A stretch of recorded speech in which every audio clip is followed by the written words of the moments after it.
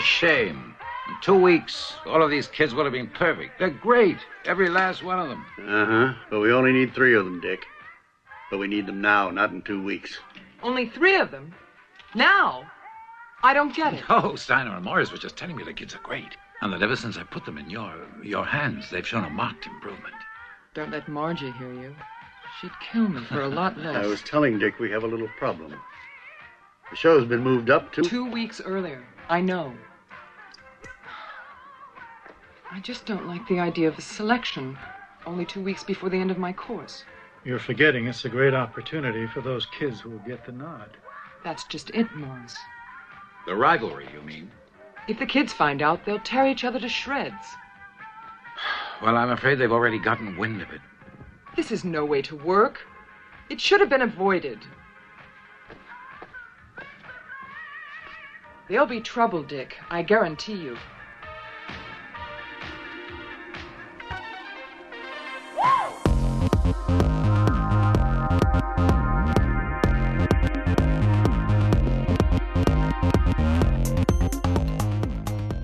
I very much considered throwing on Dial of Destiny in there, but I thought, why ruin a good day? Right. You don't want to do that. As someone who has seen Dial of Destiny, you don't want to do that. I feel like people are going to back off on their hate for Crystal Skull. They should. Oh, they have on this already. one. And they have, yes. Yeah. It is absolutely entirely one of those instances where they didn't realize how good they had it until it was gone. Crystal Skull was fine. I had a good time. I loved Shia. I do too. I do not like him in that movie. I think he's quite good. But that's okay. I know. Well, wait till you see Phoebe Waller-Bridge doing whatever the flying fuck she's doing in that movie. I respect that Indiana Jones was the Steven Spielberg project before. I no longer have any respect for it now that it's under James Mangold's watchful eye. Yeah, and as I've said over text, you guys will feel it when he's not there. Right, yeah, and it's not like, I like James Mangold movies for the most part. I think he makes, for the most part, pretty good movies. And I think he's also capable of putting his stamp on intellectual property, right? Logan is sort of a radical reinvention of the X-Men and the superhero genre, for that matter. And he's kind of sort of not really doing that with Indiana Jones, has no idea how to wrangle it. That's my thing. No conceivable stamp whatsoever. I mean, it's just a product. Right. I just don't have any interest in watching a Harrison Ford Indiana Jones movie without Steven Spielberg involved, I think. You don't want to see one that's also not fun? Well, that too. There's also that. Or also starring a AI generated Harrison Ford deep fake for a third of it, right? You think it's the only scene with Harrison Ford deep fake, by the way. Nuh-uh. There are 2. Yeah, no, I just know what it's going to be. I just know James Mangold felt the pressure because he took over for Spielberg in the development process to do Spielberg karaoke. You will come out of it and absolutely despise it, but it's not get all emotion away from it. It's not the worst thing ever made. It's not going to be the worst movie you see this year, but it's just really, really depressing to see an Indiana Jones movie that feels this nice and safe, and it just got under my skin thinking about it in that way. Right. There's just no texture, no grit, no stakes. It's just so flat, On top of it all, I don't understand why this franchise is continuing with Harrison Ford. I'm not saying I prefer that they spin it off and do more, but if you're gonna do it, don't have an 80-year-old man. If it's going to enable you to take the franchise in interesting directions, I am all for recasting. Sure. If you're going to bring Spielberg back, I'm okay with you doing a Harrison Ford thing because I trust that he's going to make a sequel with integrity, even at this age. To me, you actually have to even bring George Lucas back. I don't know about that. No, I'm sorry. But you even feel that guy missing. It's there's an element of lightheartedness that he and Spielberg kind of brought together that's just not here anymore. Right. It's just a miserable movie. Right. It's unbelievably miserable. And the whole Unforgiven approach with Indiana Jones just don't work. It just don't work. I don't want that. I'm not interested in Unforgiven. I wasn't interested in Man of Steel for that reason. It's I don't want that for fucking Superman. Right. And I don't want that for Indiana Jones either. I don't want Indiana Jones pouting all movie. Oh my God. Wait till you see him in the first scene where he's old. Ugh. They couldn't even be bothered to do stuff as fun as the ants in the previous movie. Even the fucking monkeys made me feel something over this. The monkeys are rough. I was longing for the monkeys. When I was 13 years old and the fucking monkeys popped up in my movie You theater, hated it. And you probably should have. I was like, this is as low as my life can go. At that point, nothing bad had happened to me, you know? So that was the worst. It was very much like that revisiting Spider-Man 3 kind of moment where I thought it was crap. And then on rewatch, I was like, oh, wait a second. Perfect fucking comparison. Exactly right. Like, I am okay with Spider-Man 3 being a worthwhile flop because Sam Raimi is involved. Yep. And Crystal Skull is a similar thing. It's like, this didn't work, but it didn't work for the right reasons. Like, at least it was a good try. Yep. Yeah, I don't need Mangold fucking doing Spielberg karaoke. No, thank you. When you ask, like, even people who are older about it, like, even my parents were like, why is Harrison Ford doing that? Abby's parents, why is Harrison Ford doing that? Right. I think most generations are confused by why Harrison Ford is coming back to do this. If you're going to do it, you make Ford the new character that his dad was in the old movies, right? Isn't that kind of what they were trying to do with Shia? Yeah, and I thought it was the right direction, at least. I wouldn't want to see Shia go. It doesn't have to be Shia. But it doesn't have to be Shia. They should have recast Shia for this new movie. That is not what happened. What does that mean? Wait, is Shia in this movie? He is mentioned. Is he in a dark room with a paper bag over his head and people are slapping him? I swear to God, it's Shia. I swear it's him. He comes out in a Mandalorian outfit. Oh my God. It's definitely him in there. George Lucas wants to get Indiana Jones into Star Wars. That's not what happens. No, he's not in it. He's dead. He enlisted in the Vietnam War because that character really seems like someone who would want to go to Vietnam, right? That's a patriot right there. Yeah, exactly. He doesn't get drafted. He says, I want to go and fight. This greaser kid that says, fuck the establishment, says, you know what, Dad, because you never supported me, I'm going to say fuck you and go fight in the jungle. With the monkeys. With the monkeys. He's going to throw bananas at... I'm going back to kill those monkeys. Yeah. Actually, the monkeys were his allies in that movie. Right. Yeah. So. Yeah. Yeah, I don't know if kids like Indiana Jones. I don't know. All the kids in my life have no idea who the fuck Indiana Jones is. I'll say that. But it is interesting. Like Crystal Skull was the second highest grossing movie of 2008. Sure, but that was us, right? That was a different generation of child, and it was closer to Harrison Ford movie star. Yeah, that's true. Yeah. You know what I mean? Like now I think kids know Harrison Ford as the wrinkly guy that shows up in the latest Star Wars movie as a ghost.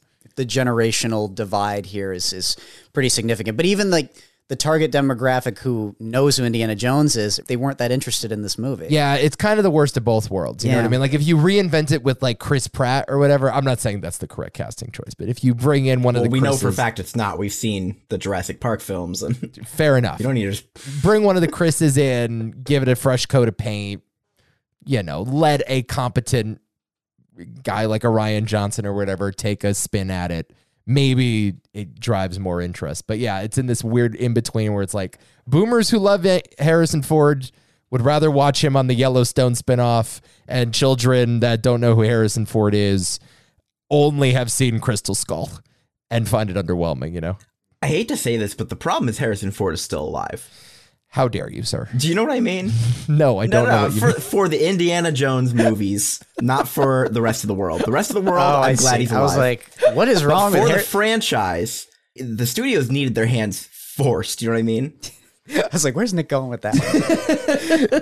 Are you for the good of the culture, we must kill Harrison Ford. No. That is what you're saying right now. I would rather have shitty Indiana Jones movies than a dead Harrison Ford. But for the Indiana Jones movies to be good.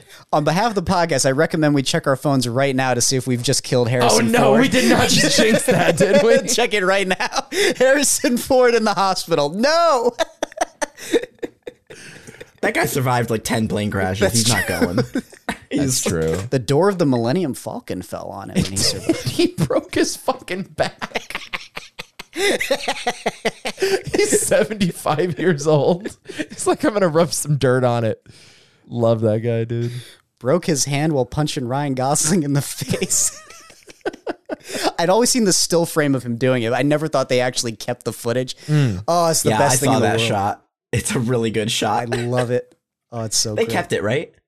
I don't know It's if not- they kept no, in the it's not the movie. take. No, No. probably not. Oh, they should have. They should have pulled like what Cruise did in the fifth Mission Impossible when he broke his Right. ankle. Yeah. I think every time an actor gets injured, they need to keep it in the movie. Because then you get those Agreed. nerds who watch Lord of the Rings being like, he broke his foot there. Yeah, doing the Leo meme.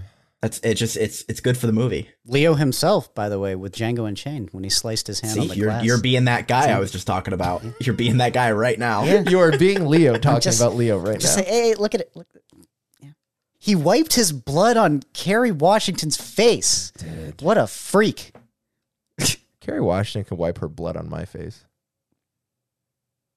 I fail to see how that's relevant to the conversation. Murder Rock! Dancing Death. Let me repeat that title. Murder Rock, hyphenated, Dancing Death. Are you sure it's not Murder Road? No, it's Murder Rock, All right, he passed. Dancing Death. I called it Murder Road in the group chat Murder earlier this Road. week. It's next- Murder Rock. the next Mad Max film. Murder Road. Ugh. Mad Max Murder Road. Wow. Kind of a market deficiency now for Murder Road movies. Someone's got to make that shit. I love it. I love that they hyphenate Murder Rock. I don't know if I prefer it to the Italian version of the title that makes Murder Rock one word with only one R connecting them. That's a cool hey. Murderock. Murder Rock. Murder Rock. Murder Rock. You look at it and you don't really know what it means. It looks like a word that you've never heard or somebody's last name. I think this is the perfect example of a movie that you can't give it a name that's good. What do you give it? Flashdance 2? Flash Stab?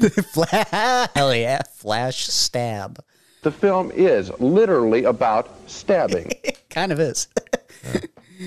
Man, this thing is so much like Flashdance. It is wild. They do the fucking Jennifer Beals scene. It's not a bucket of water, but it's like rain. Yeah. And it's much sleazier. It's actually like more erotic than Flashdance, which is one of the most erotic movies ever made. Kind of cool, I guess. Murder and sex. It's always a good combination. Always a great one. Well, it's weird seeing a Giallo film like this where the Giallo takes a back seat to the sleaze. Totally. It's really tits and ass forward, this film. Unabashedly. I mean, I haven't seen many Lucio Fulci movies, but like I don't remember them being this. The guy's a horn dog. I haven't seen any of his movies. Yeah, he is. Clearly. The guy enjoys a little TNA. You know what I mean? Every kill scene, even when like the person doesn't die, it's just any chance we get, show a boob, nip slip it. I don't know. Just Here's the problem, though. It's the same kill every time. yeah. You know, and we're going to talk about a movie next week on this podcast. It's an American giallo that is very creative with its kills, and I would actually say is above average for that era and that genre. This is the opposite of that. They are very horny murders, but for what they provide in horniness, they lack in creativity, I would say. Inventiveness of the kill. Yes. But we do get some boobies. Yeah, and lots of butts, lots of shaken butts on that dance floor. On the poster, we get a butt. We get a nude butt on the poster. Is this all there is to talk about with this movie? Can we describe the poster quickly? Okay, fine. Take a look at the poster. Just give me your thoughts. Murder Road. It's not Murder Road.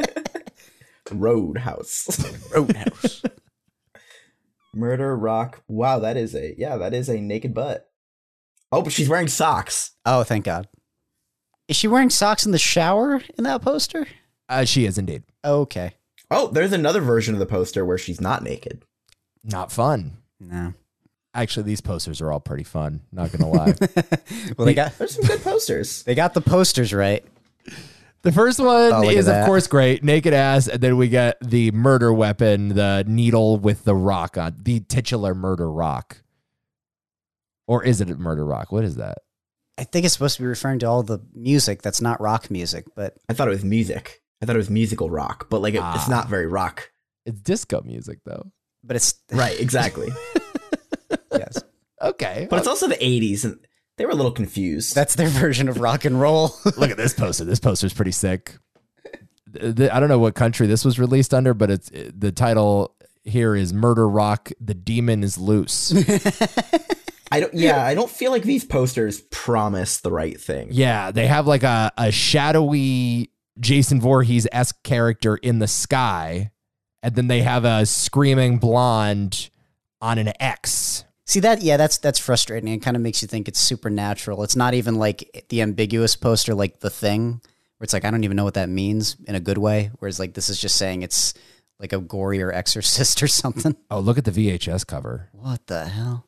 More partial nudity in the back of this one. Man, they did not care. So here's the thing with this movie. It is a giallo film, no question about it. It's an Italian giallo. It was actually shot in the United States and also shot in English, so they had to dub over the Italian. So it's kind of this weird hybrid of the two. But sometimes they're speaking English. You're telling me it was shot in English and then they dubbed it over in Italian and then they had to redub it? I believe that's right. The actors are speaking English. A lot of them Yeah, are. but that's dubbed in dialogue though, right? That's not on location dialogue. No, it fits the movement of their mouths. Yeah. Sometimes it does. Well, yes, like the cop guy is sometimes speaking English, sometimes not. But yeah, I mean, with any Italian production like this, they're not really using sound equipment. So yes, they're always dubbing regardless of the fact that they're speaking English or not. Yeah. Takes place in New York City. Is an American movie aesthetically speaking, but when you take a peek in the script and you look at the dialogue, it's like, oh, this feels like it was translated back and forth between Italian and English 5 times over. Hell yeah. And we're left with this weird a telephone game dialogue at the end of it. Comes out in 1984 and was initially written as a straight giallo with a black gloved killer or whatever and a mystery.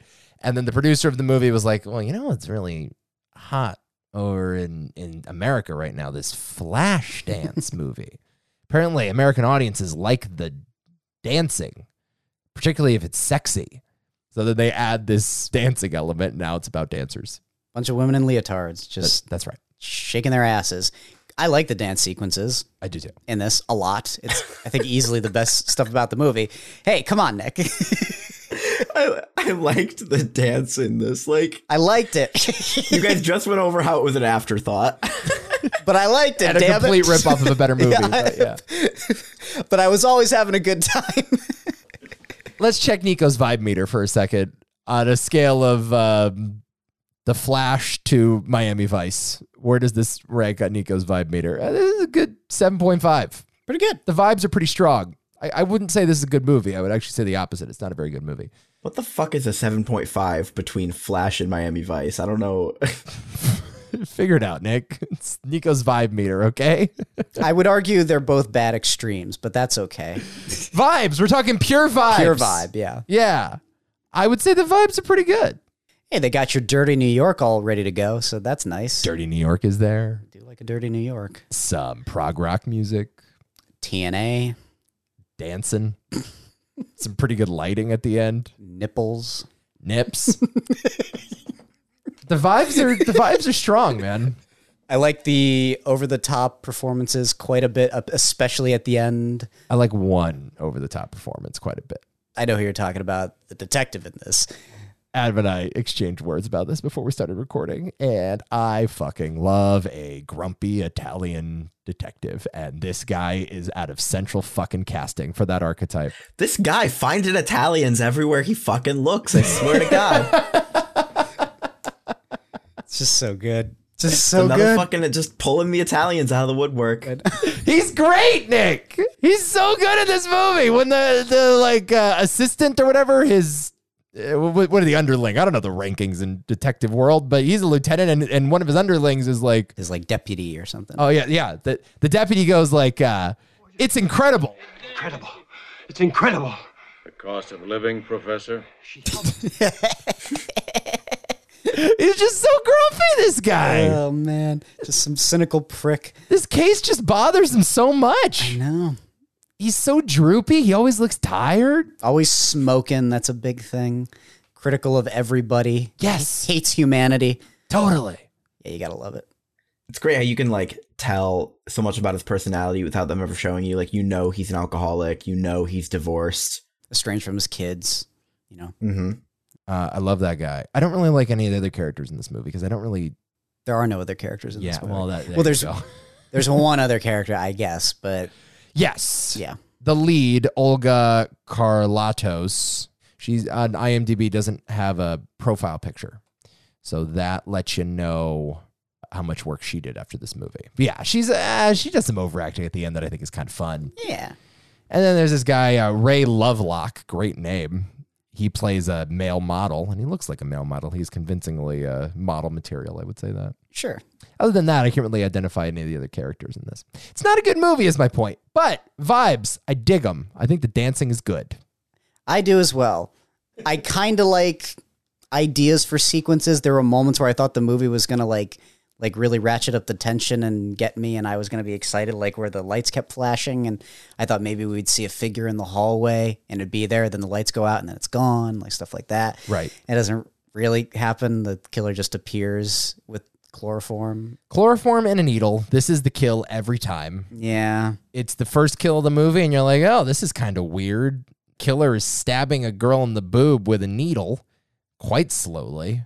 That combination of chloroform and very slow killing is just weird. What do you like? It's disturbing, well, it's not horrifying, or just kind of there's no tension. It's so like, first off, you don't see a person like being afraid because they're knocked out, and then it's just so slow. There's no like tension. It's just boring. Well, you don't see much blood by design because the point is so small, right? Yes. So it's meant to almost look like a doctor is giving you a shot or whatever. Like it's supposed to look like blood is being drawn. It's very surgical in that way.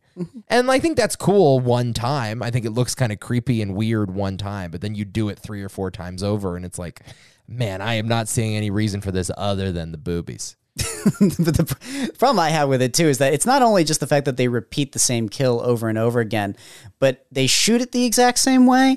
So you always get the hand that comes in from off the side of the frame, catches the girl in the mouth, she's knocked out, and then the same needle to the boob again.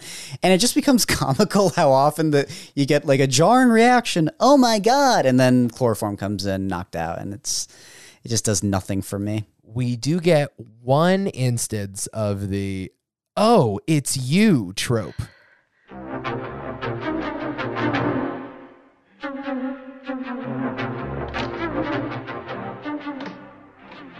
Oh, it's you.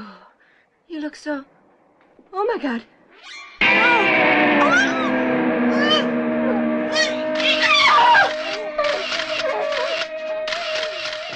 I love that. It's my favorite thing in slasher movies. It is the fucking best. It's great. I kind of miss it. But then again, could they get away with that nowadays? As soon as they say it, it's like, oh, it's the killer. It's the killer. Hey, what are you doing here? It gives you a clue as to who the killer is because you know it's somebody they know, right? Yeah, we get it. Yeah, Nick, yeah, that's true. It's great. Okay, well, let's... It's a great trope, Adam. Isn't that evident the second you sit down in the theater? Like, do we really need to... see it? Like again, next week's movie, we're gonna make a much bigger stink about it. But like it's you. The guy's off screen. I don't know. I mean, we don't have to reveal who the killer is now, but I'd just like to say this was one of the easiest movies to figure out in my entire life. Oh wow! I knew before even the first kill who the killer was gonna be.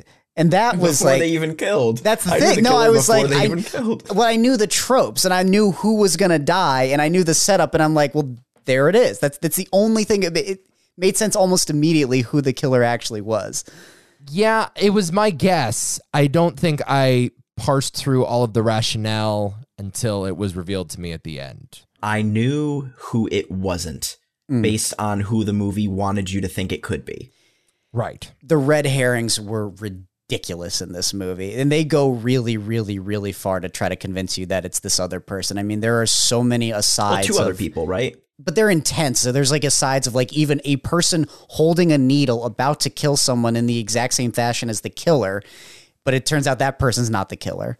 Yeah, that scene was weird. So like, one of the students. All right, so let's set up the plot here, and then we can sort of break it down a little more. Well, the long and short of it is that there's a big dance troupe. They're all practicing together, and there's some big studio executives who can only pick 3 of them to be in a production. So they want the best 3 dancers, and that information essentially leaks out to the group that they're only not all of them are gonna make it. Only 3 of them are gonna make it. And slowly but surely, some of the best ones start getting killed off, implying that whoever's doing the killing wants the part and is killing off their competition, right? Right. And all the while, this dance instructor who's very demanding, you know, a real Arlie Ermy out of Full Metal Jacket or whatever, like, she's like, no, we must continue to practice. You cannot give up, even if your loved ones die. Do you know why you're all here? Why you were all accepted in my course? Because you're the best, the most talented. And you're all gonna make it. Some of you sooner than you think. But success doesn't come easy. You've got to pay for it. You've got to grit your teeth and dance, even when a friend dies. You've got to pay with anger, frustration, and sacrifice, forgetting what's right or human. Because there is no human. Because there is no time for crying in here. Because you can't stop. But they're still in hushed tones. Everybody's talking about like, man, what if this killer is killing off the competition? And I think even one girl identifies that she is one of the last ones standing. And it just so happens that everyone that was killed before her would have gotten the part had auditions actually taken place. Mm-hmm. So the whole time we're thinking, okay, this is a scorned student picking off all of their rivals. All the while, they're introducing you to different characters, though, that they tease. Like, there's this one of the boys in the group, actually, who is dating one of the girls. He had the opportunity, and then he shows up in another scene and is being really creepy.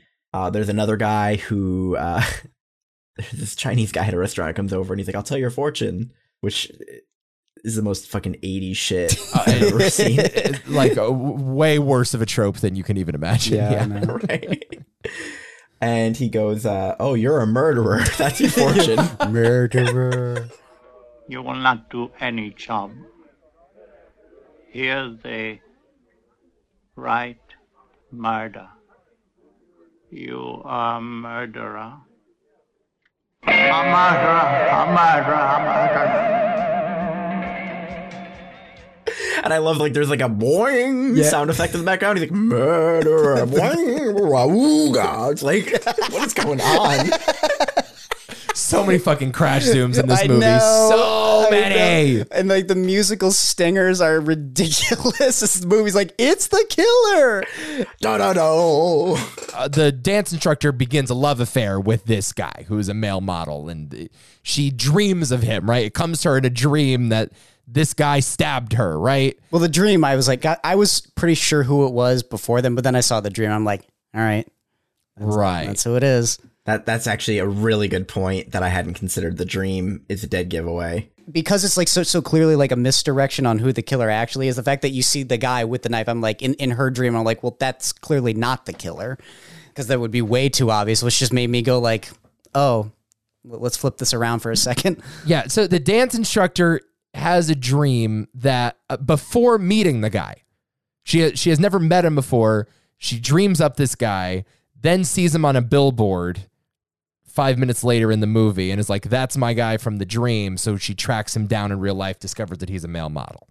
So unless there's a supernatural element to this, the only logical explanation is that she has seen him before. Right? Exactly. And that she has some sort of history with him. That's why he'd be in her dreams, right? Isn't that like a thing that like psychologists say that where like every face that you've ever seen in your dream is the face of someone you've seen before in real life? The human brain is incapable of like making up faces. That's one of those things that's like, how the fuck do you prove that? Yeah. We don't fully understand dreams in general. That's the thing. So it's, I don't know. It just sounds cool. Maybe. Yeah, right. I come from the scientific journal of, it sounds pretty sick. Don't they all? But the other aspect of it that makes it actually pretty obvious is in all of these giallo films, the killer seems to have some sort of like memory loss or delusion, or there's always something with their psyche where they aren't even fully aware that they're the killer. Right. They're always very, very close to the audience, too, much closer than you even realize. So at the beginning of the movie, when the kids say, we're going to stay the night and practice, and they tell it to their instructor, and they're like, okay, just do such and such, be out at this time. Then that was the moment where I was like, they're going to stay the night, everyone's going to leave, it's going to be dark, who's the only person that knows they're there? it's the instructor. And then I just did the math, and I'm like, the instructor's the killer. Turns out that her dream is a flashback of when she was a young girl. Sort of like a interpretation of it, because she was hit by a car by this guy, right? Didn't they imply that they were in a relationship? He dated a girl who was much younger than him, I guess. Right. And she wound up dead or mysteriously missing or something, and they could never figure out who did it, but he's been the suspect. And didn't he do time for it too? He was charged, he was never convicted. But I don't know anything about her being involved with him at that time. Right, because then she says, you crushed all of my dreams, you killed my hopes and dreams because of the accident. Yeah. I thought something about him, like, hitting her with his car. Is she supposed to be the girl that went missing or whatever? Yeah, that's the implication. Yeah. Yeah. No, that's not, I had not put that together until the final scene, but yeah, right, that's what I was sort of talking about. I didn't put it together till now, so I don't know what to say. I mean, it's pretty fucking unclear. Yeah, she is the girl from his sketchy past. Mm-hmm. And they use that obviously as a red herring for why he would be the killer now, living in a motel and, you know.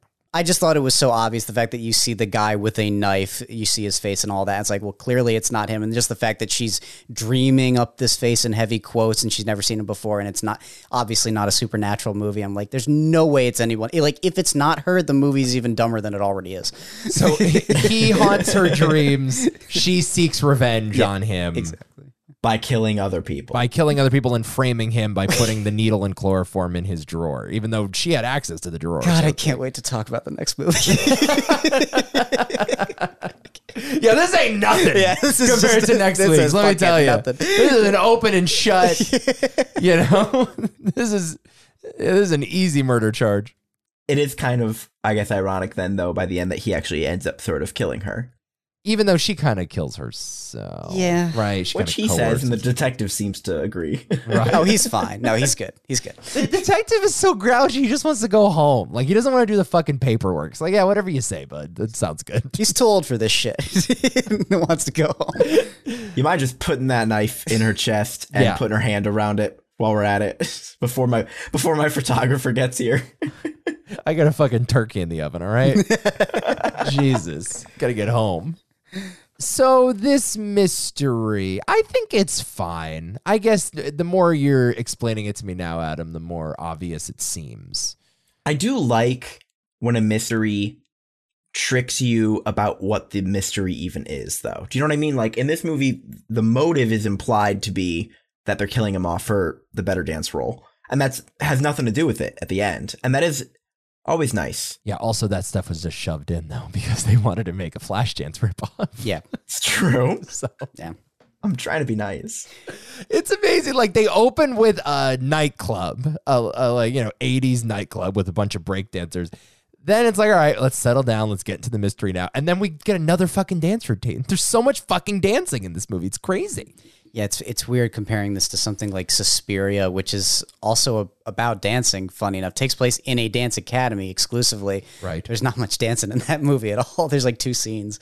The movie does kind of seem to just barely touch upon the exploitation of young women in the industry, in like the film industry, and yeah, it sort of goes in that direction. And I almost think the movie could work as that kind of movie. Yeah, it kind of grazes that point, I guess. If you squint hard enough, you can probably see that in the movie. Yeah. I mean, all of the agents that are auditioning these young women sleep with them.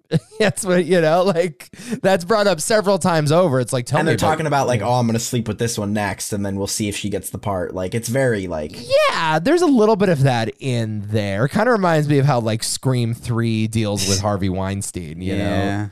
Although that I think is a little more, you know, on the nose. Better. And better made, I guess. Yeah. But let's talk about some of these red herrings for a second. So there's obviously the agent that like apparently has, he sleeps with the instructor and he sleeps with all the students, and just a real horn dog in the way that a lot of these showbiz types are. There's a boyfriend who's questioned by the cops who he says he's the killer. He actually makes a phone call from a phone booth. That's right, yeah. Remember? You're a first-class nerd, Borges. You go around in circles. Why don't you throw in your badge? You're out of it. You'll never get me. Oh, I forgot. I really called to tell you that I got the urge again. Yeah, I'm gonna stick another one of those girls with a pin. In another great scene where the cops all get together and they're like, well, modern technology has allowed us to identify anyone's unique voice fingerprint. And they get a bunch of computers to make bing bong noises. Yeah, they basically do like the Jason Bourne enhance thing with his voice. Yeah, they're like, enhance. There's a unique signature. I'm pretty sure that's not how it works, but yeah, that's a fun bit of movie fiction. So bad. And then there's another dance student, who goes through the lengths of like almost murdering the teacher, and that would have saved us a whole lot of time if she just murdered the murderer. The scene makes no sense to me, though. When they introduce that character early on, they show that she has a very obvious grudge against the whole process right now. But she goes to the lengths of getting the chloroform and getting the exact murder weapon and almost doing the murder. Now, where did she get the chloroform and murder weapon? It's just readily available. At any corner store, Nick. Wouldn't it imply that she got it from where the killer kept it, thus she knew who the killer was? Well, the pin is the thing that confused me the most. I'm like, why does she have... It looked like the same pin to me. Yeah, you can just get that at Walgreens, dude. The pin confused you, Adam, not the chloroform.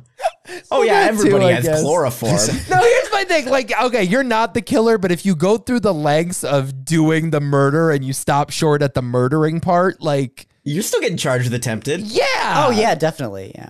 I mean, you're not like not the murderer if you do that. You know what I mean?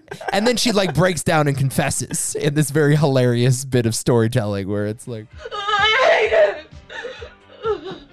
I hate her. I wanted to kill her the way the murder killed you. They never would have suspected me. I was afraid.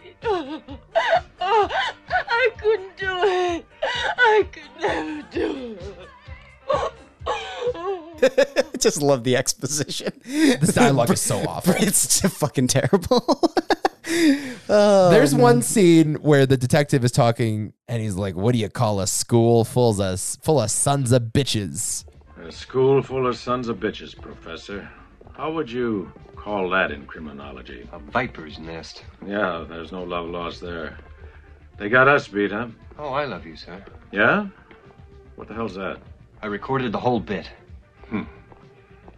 Why do you want to dirty up your tape? I've got everything they said. That's very interesting. What were you hoping for? Confession? Huh? And it's like, okay, that has been run through fucking Google Translate 10 times, you know? Like, what do hard-boiled detectives say? Right. Sons of bitches. What do you call a school full of sons of bitches? I don't know. What do you call that sentence? What was with the paraplegic girl taking pictures and stuff like that? That was another curiosity. She was the sister of one of the victims, I think. Was a babysitter? I thought it was a babysitter. Oh, maybe. Okay. Yeah. So the girl goes and babysits this chick in a wheelchair with a big camera. She looks like fucking James Stewart in Rear Window. But it's like, yeah, they're doing like a voyeuristic thing where the girl in the wheelchair is like using the camera to like spy on the girl as she like hangs out downstairs, and then she gets, chloroformed and stabbed in the boob. Right. Again, more chloroforming and stabbing in the boobs. That's all this movie can come up with. What else, guys? Feel like we're spinning our tires here. There's not much going on. Is Jalo July already like burning out? I don't think so. I think this movie just kind of blows. I mean, whose choice was this? I think it was mine. It sounded like Us was the thing. And I mean, aesthetically, it definitely is. But man, there's just not much to talk about with this movie. If you want to get a copy of this film on like DVD or something or VHS, you're going to find it in like a double or triple feature. Bargain bin as hell. Yes, right. Absolutely. This movie. Totally. Like, even if you're looking for like a lot of the charm of most Giallo films and the sort of the poppy aesthetic that they're known for, I mean, this is really lacking in those terms as well. It doesn't even quite offer that. It's got the music. Yeah, it has for sure it has the music. Absolutely. It's kind of paint by numbers, though. It doesn't do anything inventive. This English prog rocker, Keith Emerson, he did the score for this movie, including the opening number. Hold on, right there, don't you think about it twice. This is it, this is real, what you wanted all your life. Take it now, while you have it all going right for you. Don't look back, you can give it a thing if you wanted to. Tarantino was a big fan of Lucio Fulci, not necessarily this movie, but his movie The Beyond has amassed a large and dedicated following and was re-released in theaters by Tarantino in 1998, who's often cited the film and Fulci himself as a major source of influence. A respected filmmaker, too, in this scene particularly. So, yeah. Good filmmaker, in my opinion. I think there's some of that in here. I don't think this is a poorly directed movie. I think there's again, the last sequence, I thought the lighting was pretty cool. Yeah.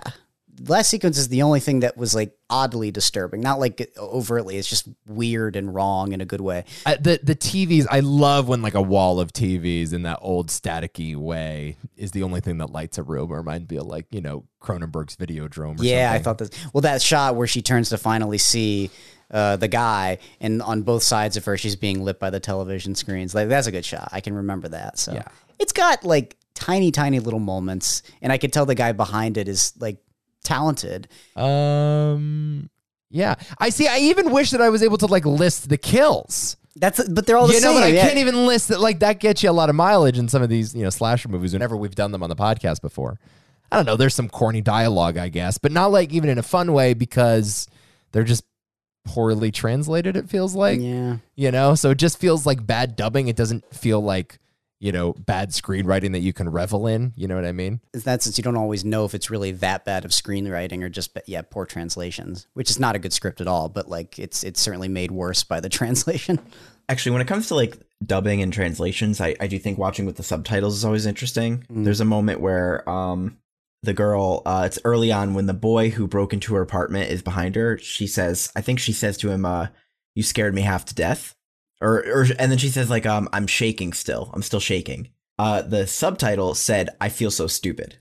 And I'm like, what the fuck? What is like, one of those is really wrong from the original. There's no one that I want to make fun of here. Something was like lost in translation here. Nothing's really lining up right, but there's no one to like really mock, There's no one aspect of this movie that's easy to mock. Yeah, because it's not like it's bad, but it's not even really that bad. It's not that bad is the thing. Yeah. It's not that bad. The worst thing is what you said before, the kills. Yeah, look, you can kill with the same weapon. These movies are generally known for doing that. The film is literally about stabbing. Yes, it is. But like, no, I'm going back to Malignant again, but like they get a lot of mileage out of that stabby golden trophy. They do. That's true. So Malignant fucking rules. Yeah, I'm there with it. It does rule. I love Malignant. That movie fucking rules. I will say watching all these Giallo movies for this has given me a fonder appreciation for Malignant. Yeah. Certainly. Because like the crazy ending is what makes a Giallo movie in many ways. That is the thing that will elevate certain Giallo movies and damn other ones. And yes, this one I would put in the damned column because the finale is not that great. And the movie that we're going to talk about next week, although certainly not perfect, is notable because of its ending and its ending alone. How dare you? It is a perfect film. How dare you? That is a movie that is so like whatever for me until you hit that ending and it just reframes everything. I'm just like, whoa. That movie's like Memento. Wow. Just completely. That movie is like Memento, he says. It's the same movie, man. Okay. We'll talk. Worst podcast we ever did? Oh, no. You forget that we just didn't release a podcast. That's true.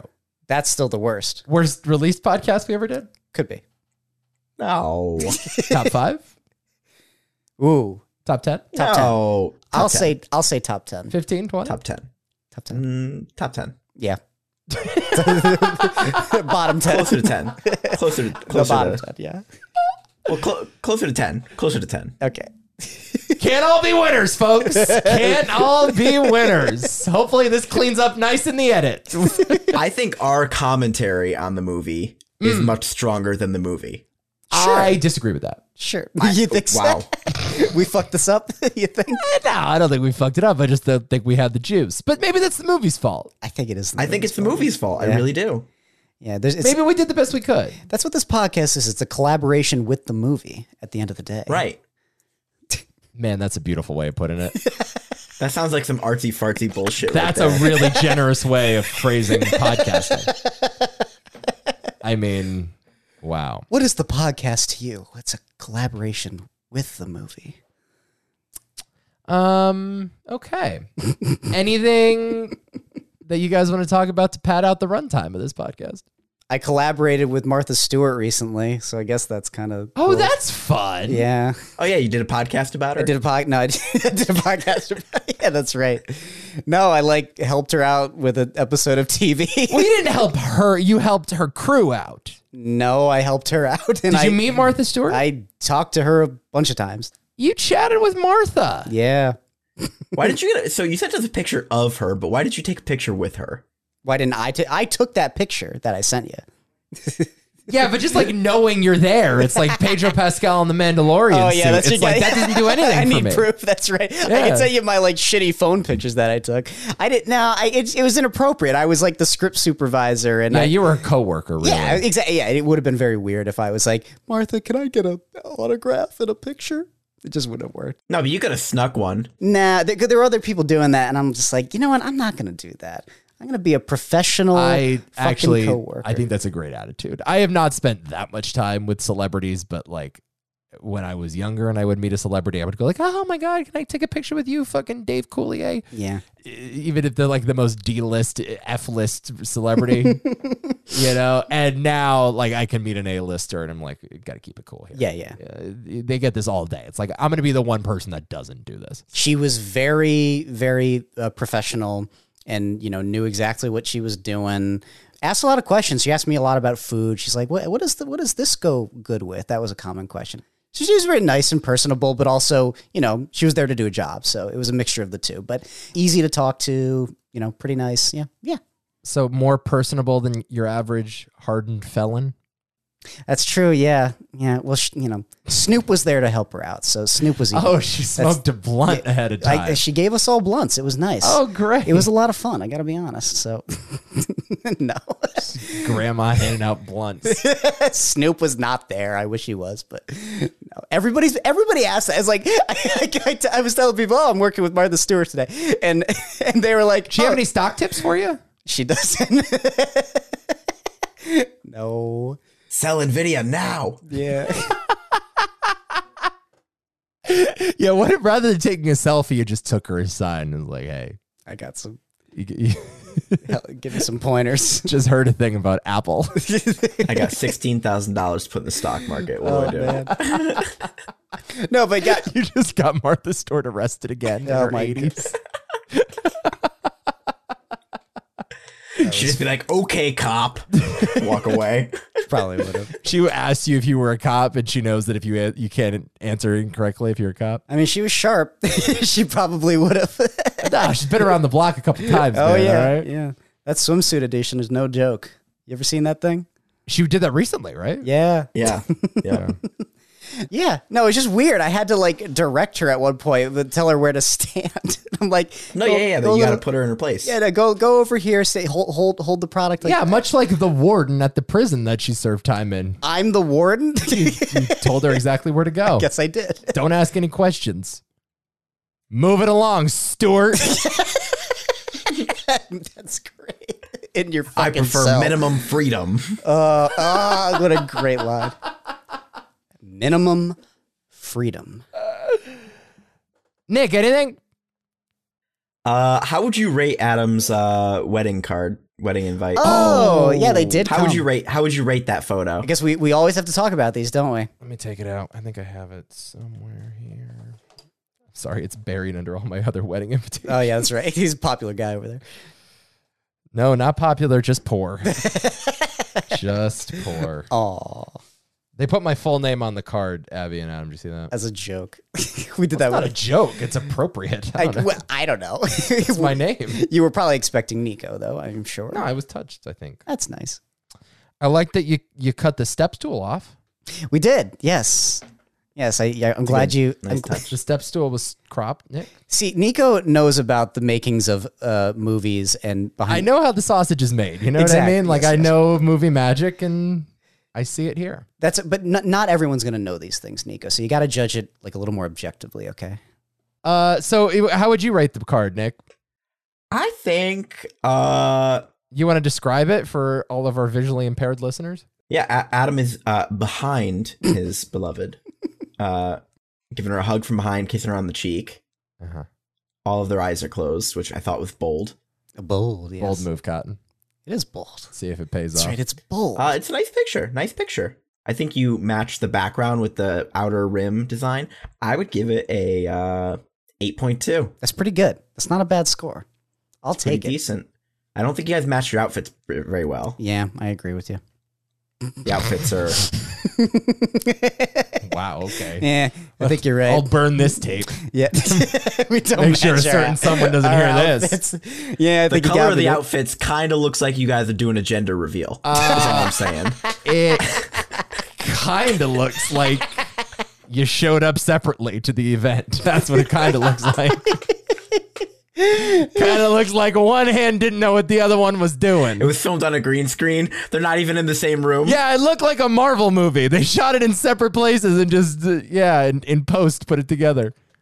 Oh, it's nice. It's nice. That is when I proposed to her, by the way, just for some context. Those pictures were taken. Right. It was spur of the moment. It was spur of the moment. Oh, yes. this was not a shoot. This was not an engagement photo shoot. Yes. Well, yes.